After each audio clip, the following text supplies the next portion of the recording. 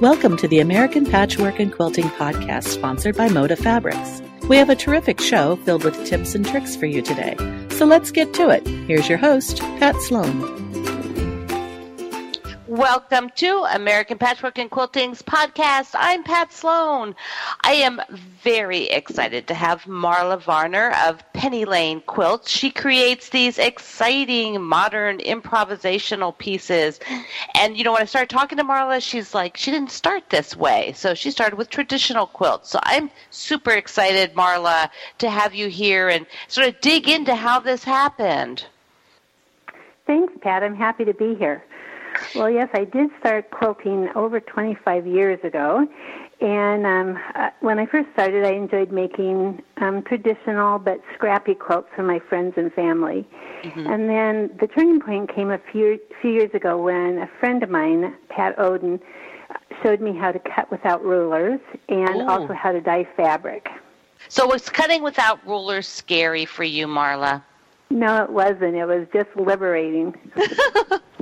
Did you go like, why didn't somebody tell me about this sooner? I know. You know, all that measuring and math stuff. I didn't need that anymore. Yeah. So when you first, I've done this as like you have. When I first did it, I was like, this is fun. You know, this is fun kind of work. When you started working like that, did you have to overcome a few like technical difficulties? Because when you don't use a ruler, you could have sort of, mountains and valleys and things. Right. I think all those years of traditional making, came to my aid then because, I knew that things needed to lay flat and, look neat.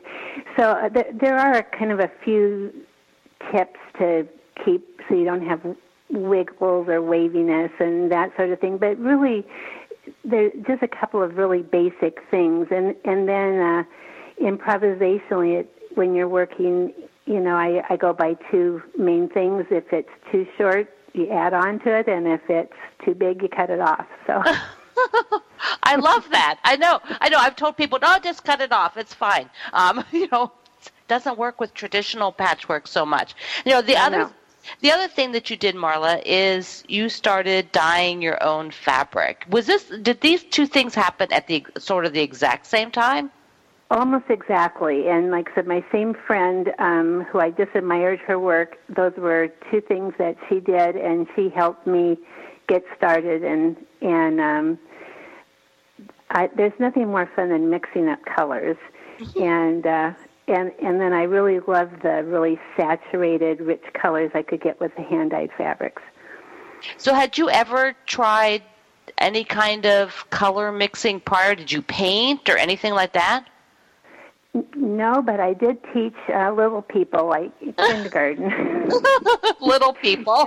And we were always mixing up paint and things like that. So. But didn't it always look like mud? Like when I was little, it all would be brown when I was done, Yeah, sometimes you can go too far. Right. Yeah, I think mixing colors is really a skill because you have to think ahead a bit to know all, like all the different parts. What are a tip or two for people? Well, one thing I do is I do keep really careful records when I'm dyeing fabric so that if I ever get something that I just absolutely want to try to recreate, I have some idea how I got it. Oh, yeah. So anyway, I do, as I go along, I do keep really careful records and keep swatches and so forth, so, but when I was first starting, I would, was just way more experimental. And, sometimes I ended up with something that I was, delighted about, and sometimes it was something that I was not so sure about. But, when you're creating a palette to get started with, it's, everything works. So, you didn't have anything. At one point, I made a quilt where I used every single one of my hand-dyed fabrics just because I was so excited to use them all. That sounds like fun, actually. It is. Yeah. Now, I sort of came across your work when I was looking at the book called Modern Quilts, where you are one of the featured artists. It's a collaboration book with a lot of different artists in it. How did that come about that your quilt was included in this book? Well, it is very exciting to have two of my quilts in the book. Both of them had exhibited at previous quilt cons, and so in the Modern Quilt Guild is who, published the book. So I was asked by the editors if they could be included, and I think, quilts that had been at QuiltCon was one of their sources, and then people could also submit quilts, but that's how mine got in. And they're very different. One is very high contrast with black and white and pops of, is it red or is it like a raspberry pink? It's red, yeah. It's red. And then your other is sort of turquoise, and is that red? It's hard to tell on my monitor. No, it's mostly aquas and turquoises, and then orange and red oranges, the other one. Okay. So, when you did, are both of these with your hand dyes? Actually, neither one of them are. Oh. Well, there you go. The first one, the one that's the orange and aqua, that one I just made a bunch of half-square triangles and played around with them, and that's what I ended up with.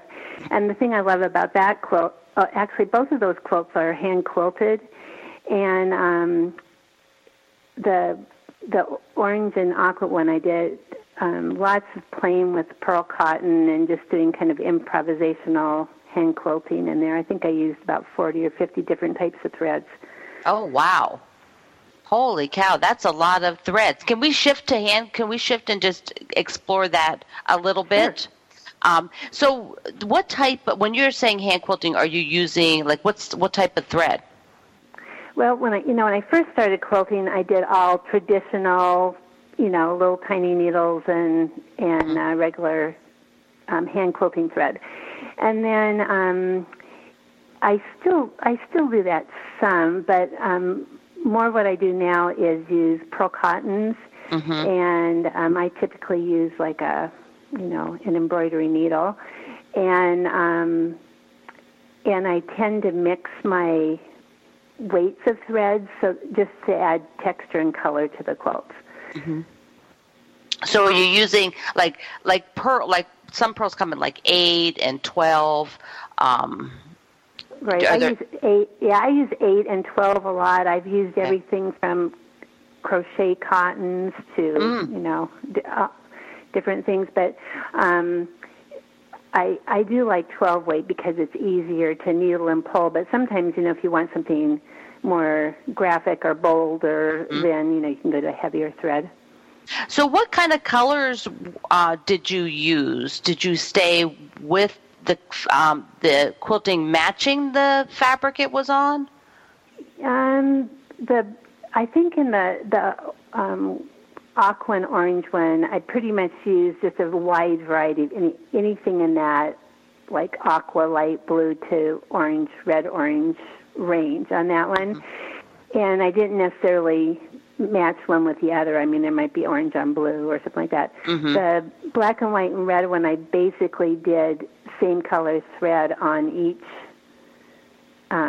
area, although there were a few times when it's like I got tired of doing that and the black jumped onto the white or red jumped onto black or something, So when you said you quilted these, did you quilt both of them in an improvisational manner, meaning that it wasn't like a structured, planned outline? Yes. And I don't mark or anything. I just freehand quilted. So if you just felt like doing a straight line, or if you just felt like mimicking a shape, but you took it over onto another shape, that kind of thing? Right. The black and white red one, I just sort of echoed inside the shapes quite a bit. But like I have one I'm working on right now that has some wavy lines and swirls and different colors on different parts of it. So I like to mix it up. Actually, it's more entertaining while you're working on it. Right, because it takes a while. It takes a while to hand. It does take me a while to hand quilt. Yes, I have to pace myself. Mm-hmm. So I would give it. I have a piece of advice for quilters, hand quilting, and that is to take breaks and do exercises, hand exercises, shoulder exercises, or your body will protest. Yeah. And I speak from experience. Yeah. Our hands take a lot of, it takes a lot when you start doing all of that. It does. So it's just good to take care of yourself. Yeah. Oh, so we have about 2 minutes. Tell me the inspiration for the black and white and red. Well, we have a beautiful railroad trestle that's a bike and walking on a walking trail very near my house. Mm-hmm. And the name of the quilt is Trestle Nestle, but I was inspired by just that shape of the railroad trestle. And like I said, I walk there a few times every week. And you actually have a really nice article on your website on the January 12th, which shows the quilt and then a beautiful picture of the trestle. So people can go there and check it out. Yeah. Okay, so about 15 seconds. How many machines do you own? I always like to ask something fun. I've whittled it down to 9. Oh, just 9. A mere 9. And most of them are vintage, vintage Singers. Ah. Do you use them? Yes, I do.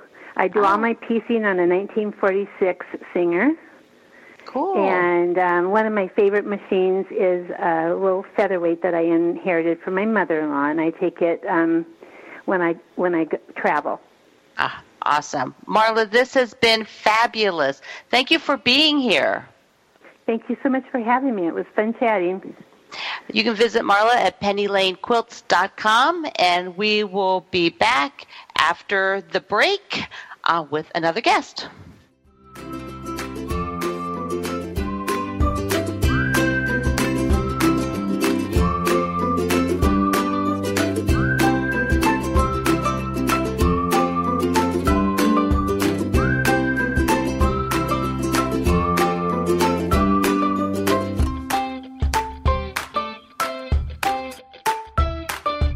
Get 6 issues of American Patchwork and Quilting a year delivered right to your door. Each issue is packed full of quilting patterns, how-to techniques, and tips and tricks from the editors and designers. And right now, we have a special deal for all of our podcast listeners. Visit allpeoplequilt.com/deal to subscribe and enter coupon code PODCAST at checkout to get 60% off your subscription. Find the link in our show notes. You don't want to miss out. Are you a good starter of projects but not the best finisher? Have you amassed a large collection of UFOs or unfinished objects? Join our private Facebook group to be supported by a community of quilters all working to finish their projects. Search for the American Patchwork and Quilting UFO Challenge on Facebook to get started.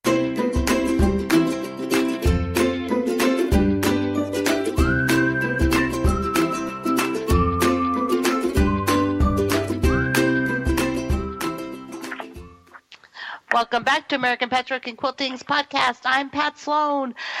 Sometimes the way I find people to chat with is via something fun that they're doing, and I was just so intrigued by this snail block that I saw floating around on Instagram, and I'm like, whoa, that is too cute, and who in the world thinks up making a whole quilt of snails? And so therefore I had to find out, and it's Lindsay Neal of Pen and Paper Patterns. So Lindsay, your snail is what led me on the little cracker trail to you.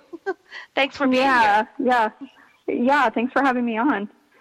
So you're tell me a little bit about your style, because you do things other than snails, but, tell me what it's like. My style, I'd say, is pretty modern, minimalist, most of it's very whimsical. And I'd say my style is pretty literal too. Like you said, I like to make quilts of like everyday things like snails and trees and rain clouds and flowers, stuff like that. So that's how I describe it. And you have you've been a creative business for a long time. What you're doing now isn't your first creative business. What is your background, a little backstory?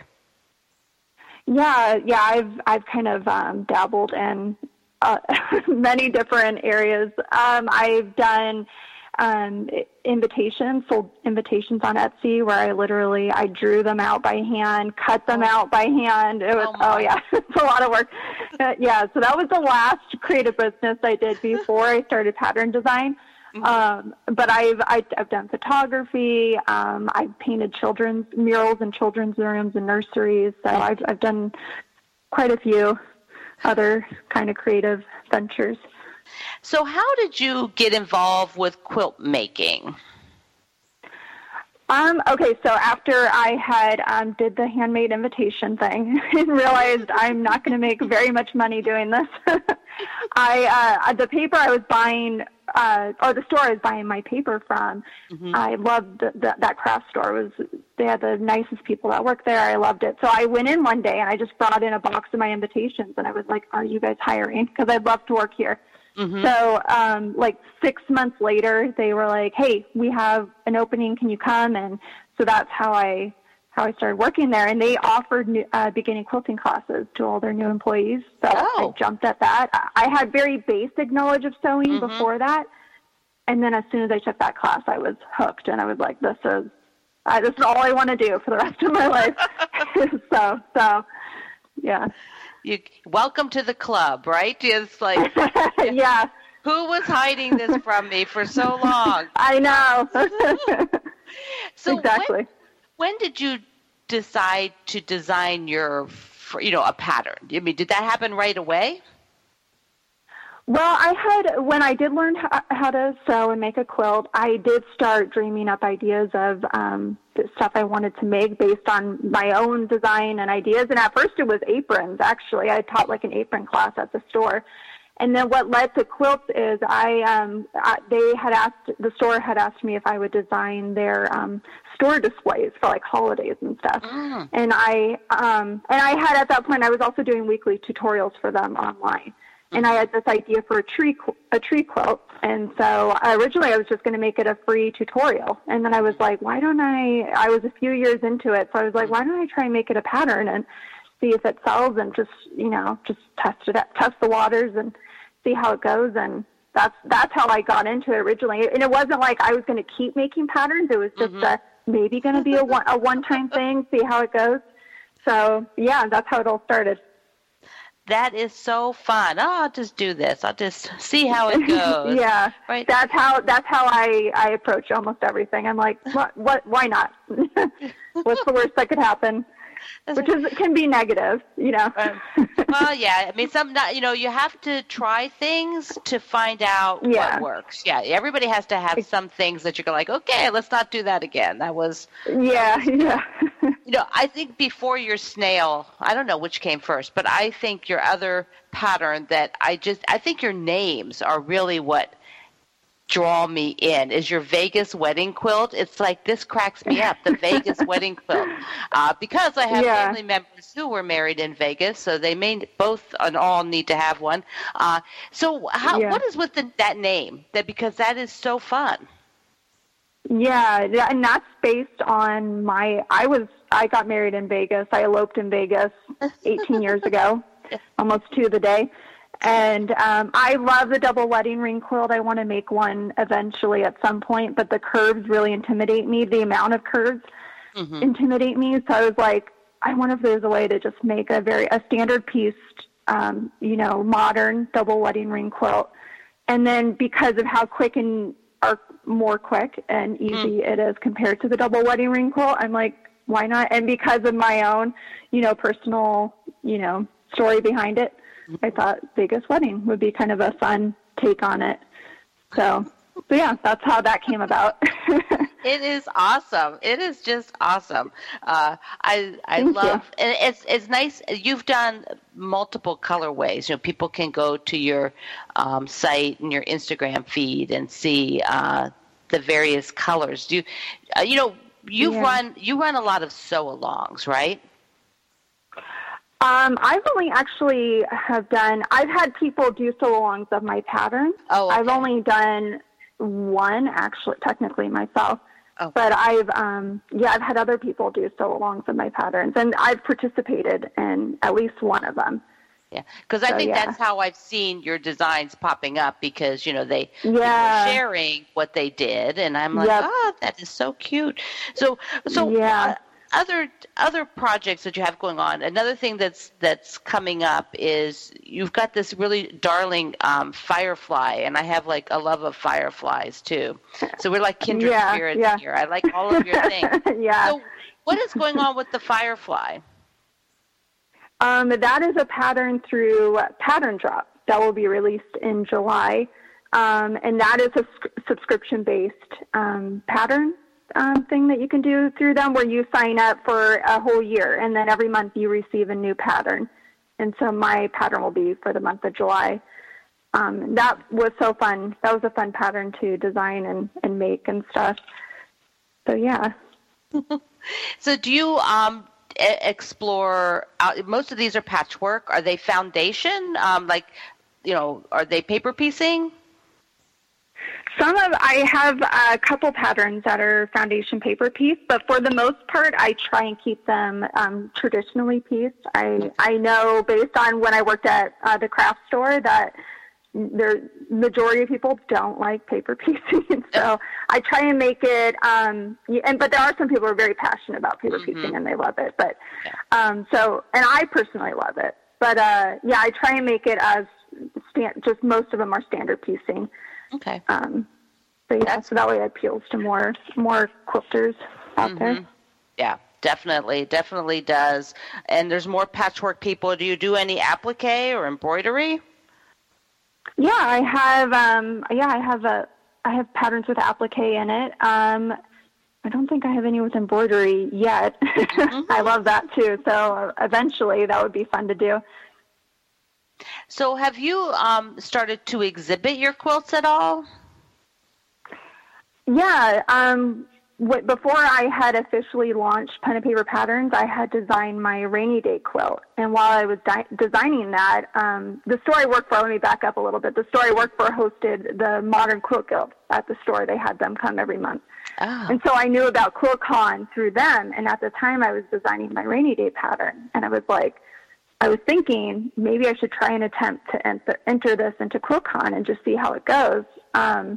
So that's how that was the first quilt show I entered, and that was 2016, I believe. And I just kind of did that on a whim too, and it ended up getting in along with one other quilt of mine. And on the rainy day, ended up winning third place in the modern minimalist category, which was really cool. And then so last year and the year before that, I entered QuiltCon as well with some quilts and got in. And I love participating in QuiltCon. I think it's so much fun and really an inspirational kind of experience for me. Do you take any workshops when you go, or do you just sort of soak it all in? Well, the funny thing is I've actually only been one time.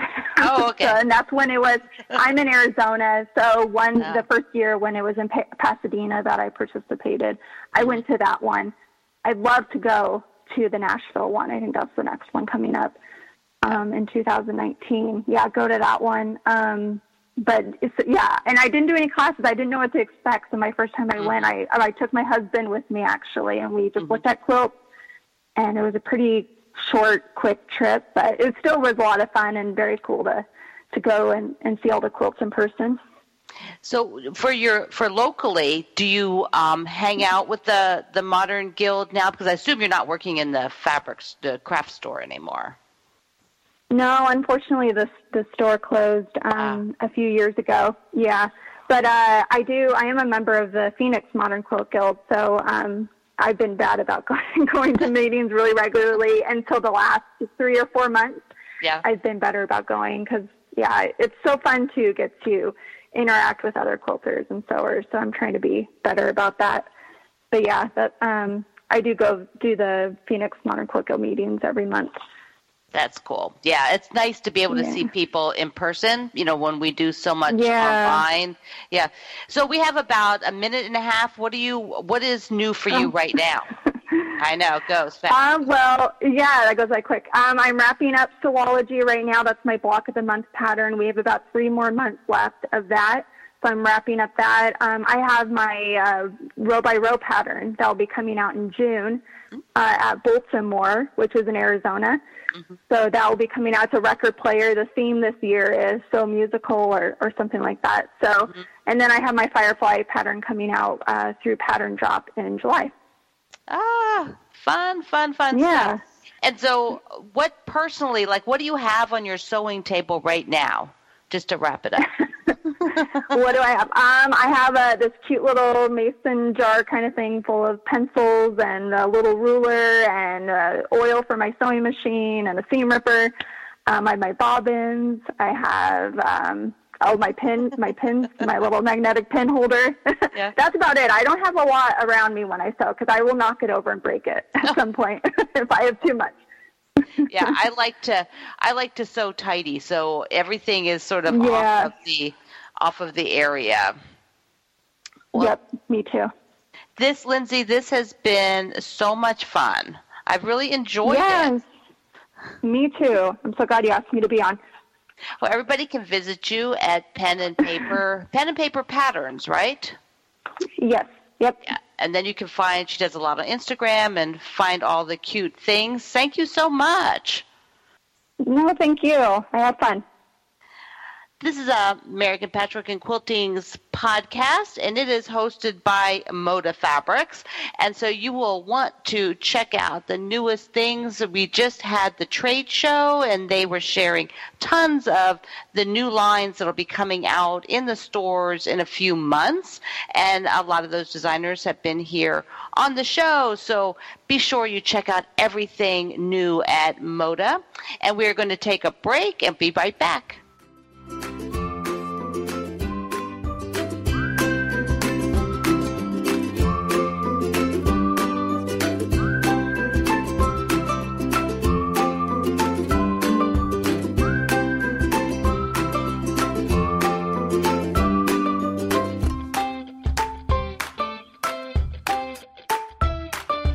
Hi, I'm Jody Sanders, Group Editor of American Patchwork and Quilting, and I'd like to invite you to join me in making pillowcases to make a difference. For people who love to sew or quilt, it's so easy to lift spirits and bring smiles to hospitalized kids, homeless families, and others who are in need. Simply join American Patchwork and Quilting Magazine's 1 Million Pillowcase Challenge. Make 1, 2, or more pillowcases and donate them in your local community. You will make a difference with every pillowcase that you donate. Join the movement today.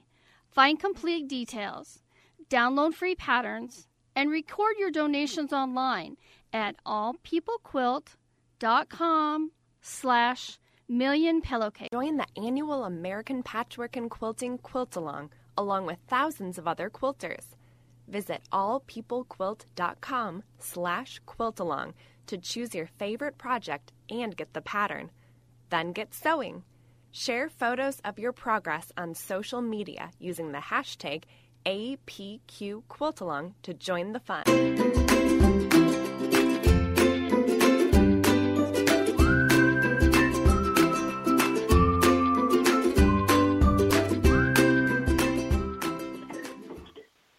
Welcome back to American Patchwork and Quilting's podcast. I'm Pat Sloan, and I am just super excited to have Cindy Needham here because, the thing that drew me is her tagline for her website, which says, "Quilting changed my life." And I'm like, okay, well, I need to know why, because we all have a story, and Cindy's is just spectacular. So, Cindy, I am so excited to chat with you. Thanks for being here. Thanks for having me. So should we just get right to the point? I want to find out how quilting changed your life, because I think that resonates not just with me, with anybody who reads it, because so many of us feel that way. Well, gosh, I've been quilting for over 45 years now. And Bob Purcell from Superior was responsible for getting me out of my full-time job in the medical field into quilting, into teaching nationally and internationally. So it's literally, quilting teaching has taken me all around the world. So it has changed my life. Yeah, that is just amazing. I love hearing that sort of pivotal point, because a lot of us who are in business have it, where you just, especially if we left corporate world like I did too. So tell me about what you make and teach now. What is your focus of what you do? Oh, I would say I'm known in the quilting world for taking ordinary, extraordinary vintage linens and turning them into one-of-a-kind heirloom whole cloth quilts. Yeah. It was an idea that I came up with in the mid-1990s because I had an insane stash of linens, didn't know what to do with them, and I was getting bored quilting for other people, stitching in the ditch, sending them out. And one morning I spied an old tattered linen on my nightstand, and I went, I wonder how that would look quilted. And put it in my machine, and it was like, wow. And I didn't realize that idea that I got on a Sunday morning while making the bed would literally change my life forever. Yeah. So that was my pivotal point. So I am curious because I think I can look at your pictures and see the quilts, but describe a little bit about what you're doing when you quilt a piece of vintage linen, because I think a lot of times people have napkins or handkerchiefs. Right. Are we talking like tablecloths, and what are you working with? Everything. I'm working with, like the Bridgework tablecloths are generally 36 to 40 some inches square. I've used placemats. I've used dresser scarves, pillowcases, and the really cool thing that I just came up with is I've got just baskets of parts, and I've gotten into the English paper piecing. Okay. And I'm cutting up and using all these little parts, and I'm making hexie medallions and quilts out of all the linen parts. Ah, I was wondering. They're really cool. Yeah, sometimes a piece is stained, and it's really not going to be very attractive. So you would just use that then to cut up for other things. Yeah, you can cut up those old pieces, and because it's already destroyed, I call it linen hell. You won't go to linen hell for cutting up a piece that's already a hot mess. It's like, it's okay. You can cut up and use the pretty parts, and it's not a bad thing to do that. And that's what these hexie pieces are doing. They're using up the little parts. So tell me a bit about working with linen, because, many quilt makers use just, quilt shop quality cotton, and that's, it. Any other texture they're really not used to dealing with. So what are a couple of tips for people? Well, if you have a piece that's real wiggly and it's just all over the place like Jell-O, I'll put a cotton woven fusible stabilizer on the back of it to nail it down. It kind of gets it out of the timeout corner and makes it easier to deal with. If you have cutwork pieces that have open areas that you can see through, then I lay those linens or napkins or hankies or whatever on top of what I call an underlayment. It's a larger piece of fabric. So you have a 4-layer quilt. You've got the linen, you've got the underlayment, the batting, and the backing, and that takes care of a lot of issues. But every piece is different, and quilters are used to trying to be perfect. And if you're working with the linen, it's never ever perfect. It's ish. Mm-hmm. Yeah. And it so has if a you're mind of OCD its like own. I am, yeah, you just have to let it go. Yeah. And you have to consider it charm. It's just a very charming piece. Yeah. Does it fray more? Is there an issue there with if you're going to, if you're not cutting it up? I guess it has edges, so it wouldn't fray. Correct. Okay. If you do have like some little frayed areas or pieces that are coming apart, I like to use the Fray Block June Taylor product, and that helps to keep it from unraveling. Okay. So it's kind of like a more advanced fray check kind of thing? Yeah, the fray check that comes in the bottle. Mm-hmm. Oh, gosh, I hope I can say this. I like the Fray Block better. Okay, that's good, yeah. So that's better for this purpose. Correct. Yeah. So tell me, now we talked a little bit, or we wrote it back and forth a bit about what you do, and one of the parts, when you teach, is you're teaching people how to quilt these. But you eventually ended up developing stencils because you have a fairly elaborate or just sort of unique way, and people needed to take it with them, right? Yeah, I've got this obsessive collection of stencils. It's literally a lifetime collection. And they're available to all my students who are obviously here with me in my studio. And one student grumbled at the end of a workshop, and she said, well, it was great using them, but I can't take them with me. And I went, ooh, I got to do something about that. So I've developed a line of stencils that I call the Ultimate Stencils, and they're tools. Mm-hmm. The first set, the Ultimates, were used to create medallions. My second set, the shapes, basic shapes, curves and lines to create any design, repetitive designs. I've got Ultimate Borders that come in various sizes, and they have motifs so people can design their own borders. And then I've got the Ultimate Backgrounds, and it enables you to create beautiful heirloom style or simple backgrounds. So by using these, you're not dependent on commercially made stencils that are getting harder and harder to find. I'm sort of enabling you to do your own thing. And they come with books. They come with e-books, so you're not kind of left in the dust. I teach you how to use them. Now, are these things that are marked, or are they digital designs? The designs are printed in e-books. So once a stencil's purchased, then the purchaser emails me, and I send that book to them, and they can keep it on their computer or they can print it out, whichever works for them. And then I update it every year, so they get updated books every year, which is cool. I keep in touch with my customers. Oh, okay. So if you've updated it, they get that. And then they have to transfer manually onto the quilt in order to do the design. Okay. I'm sorry, I misunderstood. Yeah, you take the stencils. These are plastic templates, and they lay it on their quilt, and then they use their quilt marking pen to transfer the designs to the quilt top. So let's talk about those marking pens, Cindy. I was hoping you wouldn't ask that question. Now, just give me a tip, because I'm not a marker, because I just don't do this style of quilt making. I send it to somebody. So personally I don't. So if I wanted to mark something, though, what would be a dependable tool that I should try? Oh, goodness. When I'm asked that in class, I tell my students, it's such a hot question.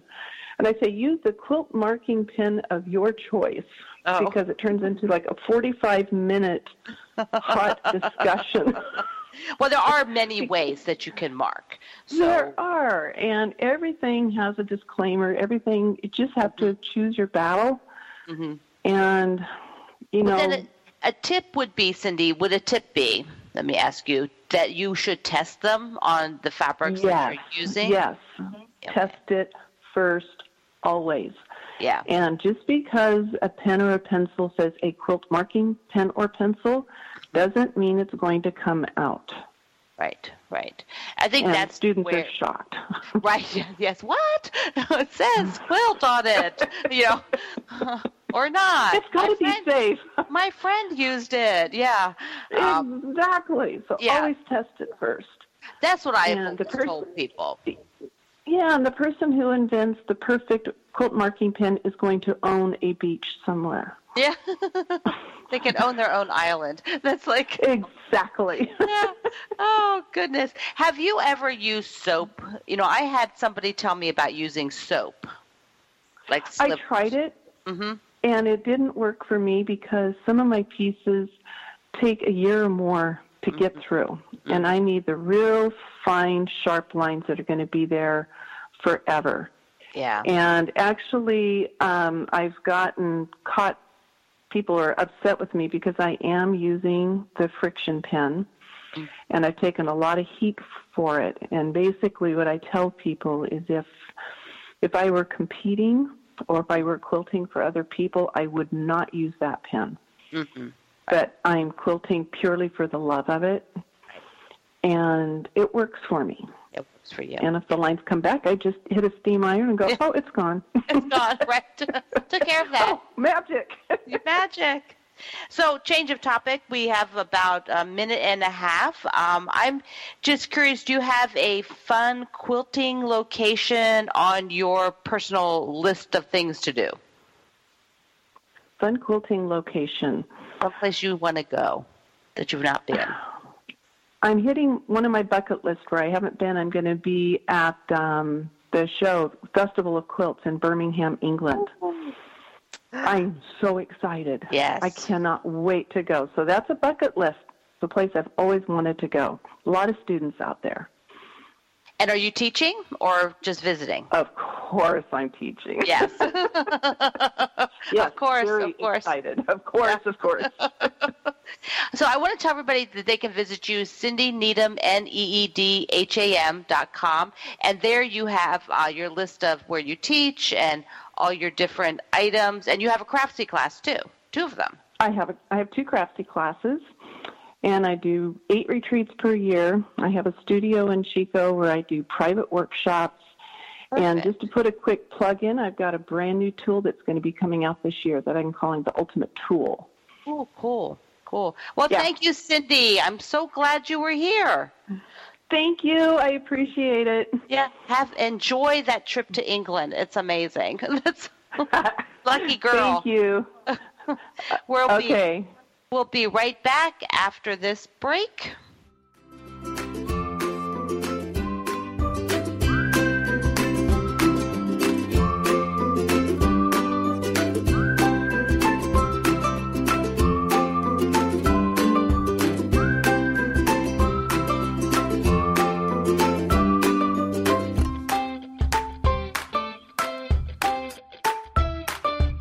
We know our listeners love a good deal. We have a special offer just for our podcast listeners. Get 50% off a downloadable pattern of your choice in our online shop. Visit apqshop.com, add a digital pattern to your cart, and enter coupon code PODCAST at checkout. Then get quilting. Visit our show notes for more details. We've been doing the American Patchwork and Quilting podcast since 2011. That's a lot of shows. Search for guests, listen to past episodes, and read quotes from the show on our website. You'll even find a special welcome video from our host, Pat Sloan. Visit us at allpeoplequilt.com/podcast.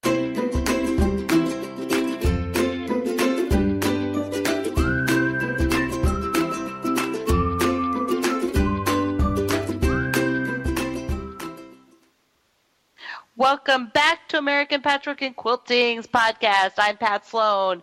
I am super excited to talk to Richie Lanson. You are probably following his work and seeing his amazing color combinations.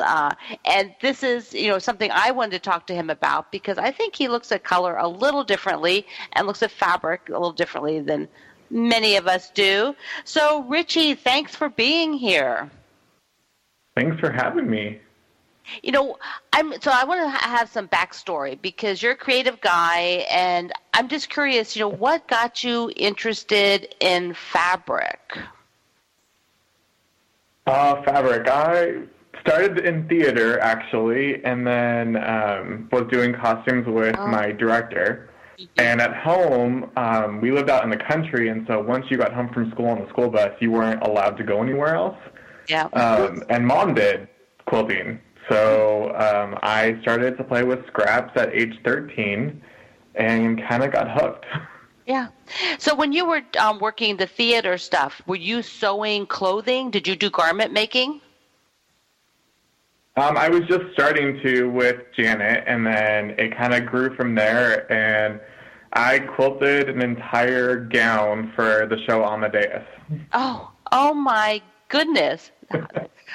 And did you think anything of that? Because really, your work is intense. You seem to think more is better, right?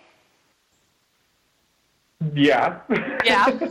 And I like the handwork element involved with quilting. So, like, I love Australian designers with a passion. Yeah, they're very handwork intense. They're good at it, and they're prolific. It's like, yeah, don't you think that? It's like, oh my goodness. So when you were making these quilts, did you ever think did you have a break? Did you start as a teen and just keep doing this for recreation? I did it like at home when I was bored. So whenever I had free time, that's really when that's how it started. And then it just kind of grew from there. I joined a quilt guild with my mother. By my senior year of high school, I was the president of the quilt guild. Oh my! And then it kind of just kept growing from there. I have a lot of quilt moms. Yeah. Yes, you would. They taught me at the beginning. Yeah, they taught me at the beginning, and then I slowly started to teach them the tricks because they didn't know how to do something I wanted to do. Mm-hmm. So when you want to tackle and learn something new, how do you approach that? I mean, now you do a lot of complicated things. So, you had to try it at some point for the very first time. Yeah, I either go like on YouTube and try to find like videos of people doing it already, or books or magazines. Mm-hmm. I'll see something and I'm like, okay, I want to try this. I need like curve piecing, for example. I always applique instead of actually piecing it. But now I can do both. Yeah. So what was it like when you first realized you could kind of go on the internet and find a whole community that was doing what you wanted to do? Well, actually, with the internet, the first thing was the variety of fabric I could find. Yay! Was really the first. That's how the internet thing started. I was like, okay, I need fabric. Yeah. But then it just kind of grew. There was a friend in Chewelah, the small town I was living in, that was a quilter, and she told me about this online group, and that's kind of how it started, I would say, with the community part. Mm-hmm. So tell me how you approach fabric, because that is what I think drew me to looking at your work and following what you do, because I was like, okay, what's Richie putting together now? How do you approach a project? Sometimes I have like an idea for a quilt, and I'm like, okay, I have it sketched out roughly what I want to do, and then I go looking for some inspiration fabric, some big print, some print with multiple colors, and then I kind of pull from there. I at first started looking at the little salvage dots and seeing what colors were in there, and then I'd go to like that section in the quilt store and pull fabrics that I liked. Mm-hmm. And then I would look at some of those fabrics and say, okay, well, these have some new dots on it that aren't in the first fabric. And then I would pull some new fabrics from there. And I figured as long as I have 20, 40, 60 fabrics in there, then I could add more color. 20, 40, 60. So what is your fabric collection look like? Do you move things in and out, or do you keep it forever? For the most, when I started, if I bought fabric for a project, it was enough to do that project. If there was scraps, it was just little fragments left over. And then when I started going to quilt shows, it was like, okay, fat quarters. That's what I can buy because I can get lots and lots and lots of different ones without having to really know what I wanted to do.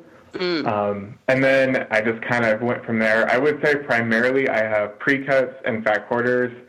Yardage usually is only when I'm like doing a background or borders or backings. That's usually when I tend to get into the yardage for the most part. So what do you do with what is left? Like if you don't use it all up, do you keep it? Do you keep scraps? I do. I like piecing 1-inch cut squares. 1 inch. And things like that. 1 inch. They're like half-inch finished. Yeah.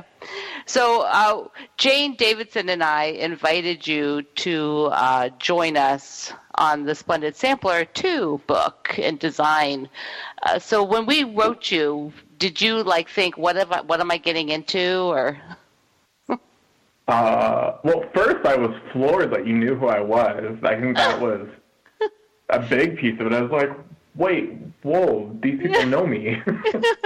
And then I was like super honored and excited to just be able to contribute a piece of me. Yeah. Well, we are thrilled. And, you know, Jane being Australian and you liking Australian designers, do you think that might have had a little bit to do with it? Yeah, that's like, I think you two are kindred spirits in like, how complex can this be? Yeah, that's Jane. So you write, you've been writing about your work and doing sew-alongs and things, but you have a sort of a new project and a new sort of focus now for your quilt making. Tell me about it. I do. I recently joined Basic Gray and with Rachel, and it's been super exciting because when I first learned that fabrics came from collections, Basic Gray was the stuff I pretty much bought. And my love for Basic Gray really came from grunge. I absolutely love that urban texture, almost solid but not fabric. And so it was really exciting when she called and asked me to work with her on designing quilt patterns to do with the collections with. And so the most recent one we just announced was Metropolis, and it is a follow-up to Compositions, which is a very neutral collection. And I designed a pattern called Urban Jungle, and it uses the Peaky Spike template from Marty Mitchell.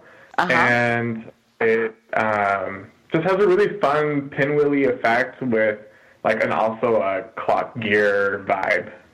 Yeah. Yeah, your pieces, I think, work really well with the Basic Gray fabrics because they also have sometimes just a little edge to what the prints are, and you complement that, Richie. Thank you. Yeah. Yeah, it's super fun. And you've done a few pieces for the Moda Bake Shop, which people can go to the chef page at themodabakeshop.com and just put, just scroll the chefs. Richie's picture is there. So let's give me a few tips for combining. Do you combine fabric lines? Because, some people just love to work within one fabric line because it was designed to go together. How do you sort of spiff that up and add in to get those 60 different fabrics? I love mixing. So, for example, the Mix and Mingle is a bake shop pattern.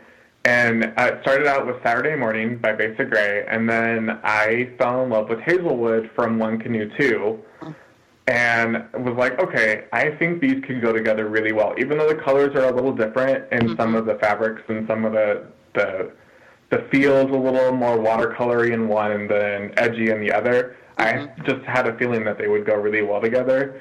And then the background is metallic modern background paper from Zen Chic.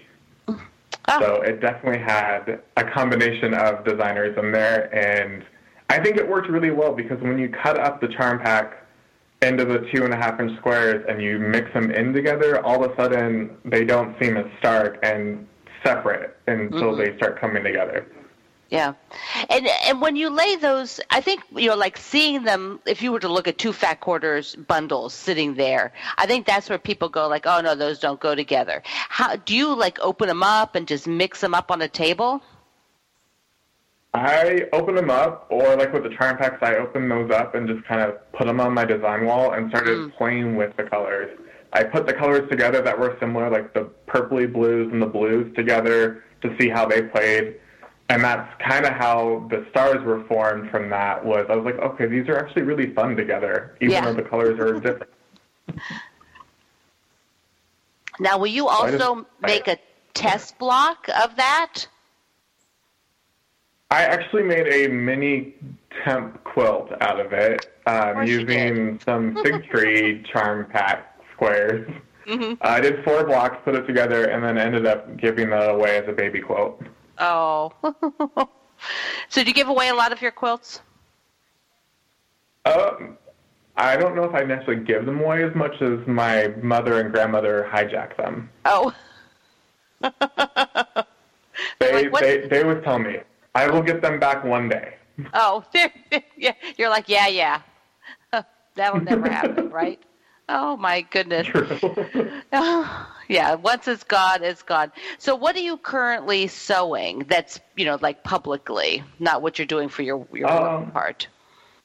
Just recently, I have been working on a Yoko bag from one of her books, and it has these little mini applique houses and trees, and it's just neutral grunges with a little bit of surf grunge, and I just finished hand quilting that.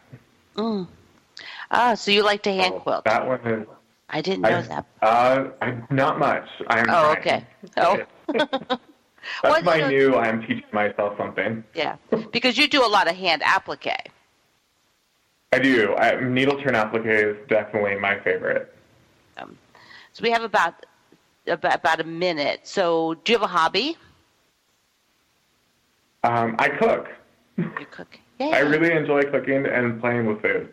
Yeah, that's sort of another creative process. Different. It goes away immediately than your quilts. Yes. So my Instagram is pretty much quilts and food.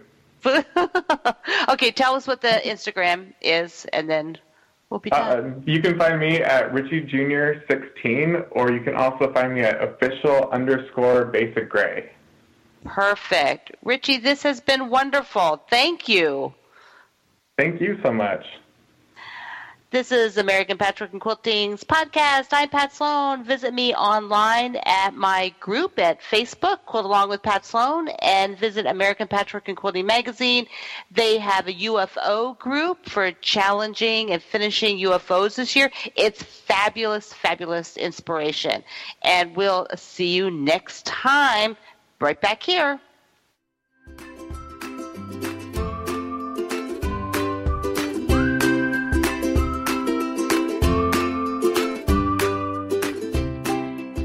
Hi all, and thanks for listening. If you love the American Patchwork and Quilting podcast, please subscribe on iTunes or your favorite podcast app. And don't forget to rate and review the show. It helps other quilters find us. Have a creative week.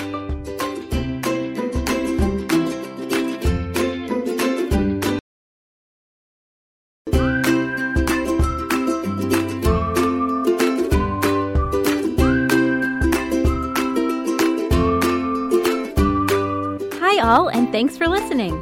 Keep in touch. American Patchwork and Quilting is on Facebook, Pinterest, and Instagram at All People Quilt. Email us at apqpodcast@meredith.com. Resources for this week can be found at allpeoplequilt.com/podcast. And if you love the American Patchwork and Quilting podcast, please subscribe on your favorite podcast app for free. And don't forget to rate and review the show. It helps other quilters find us. Have a creative week.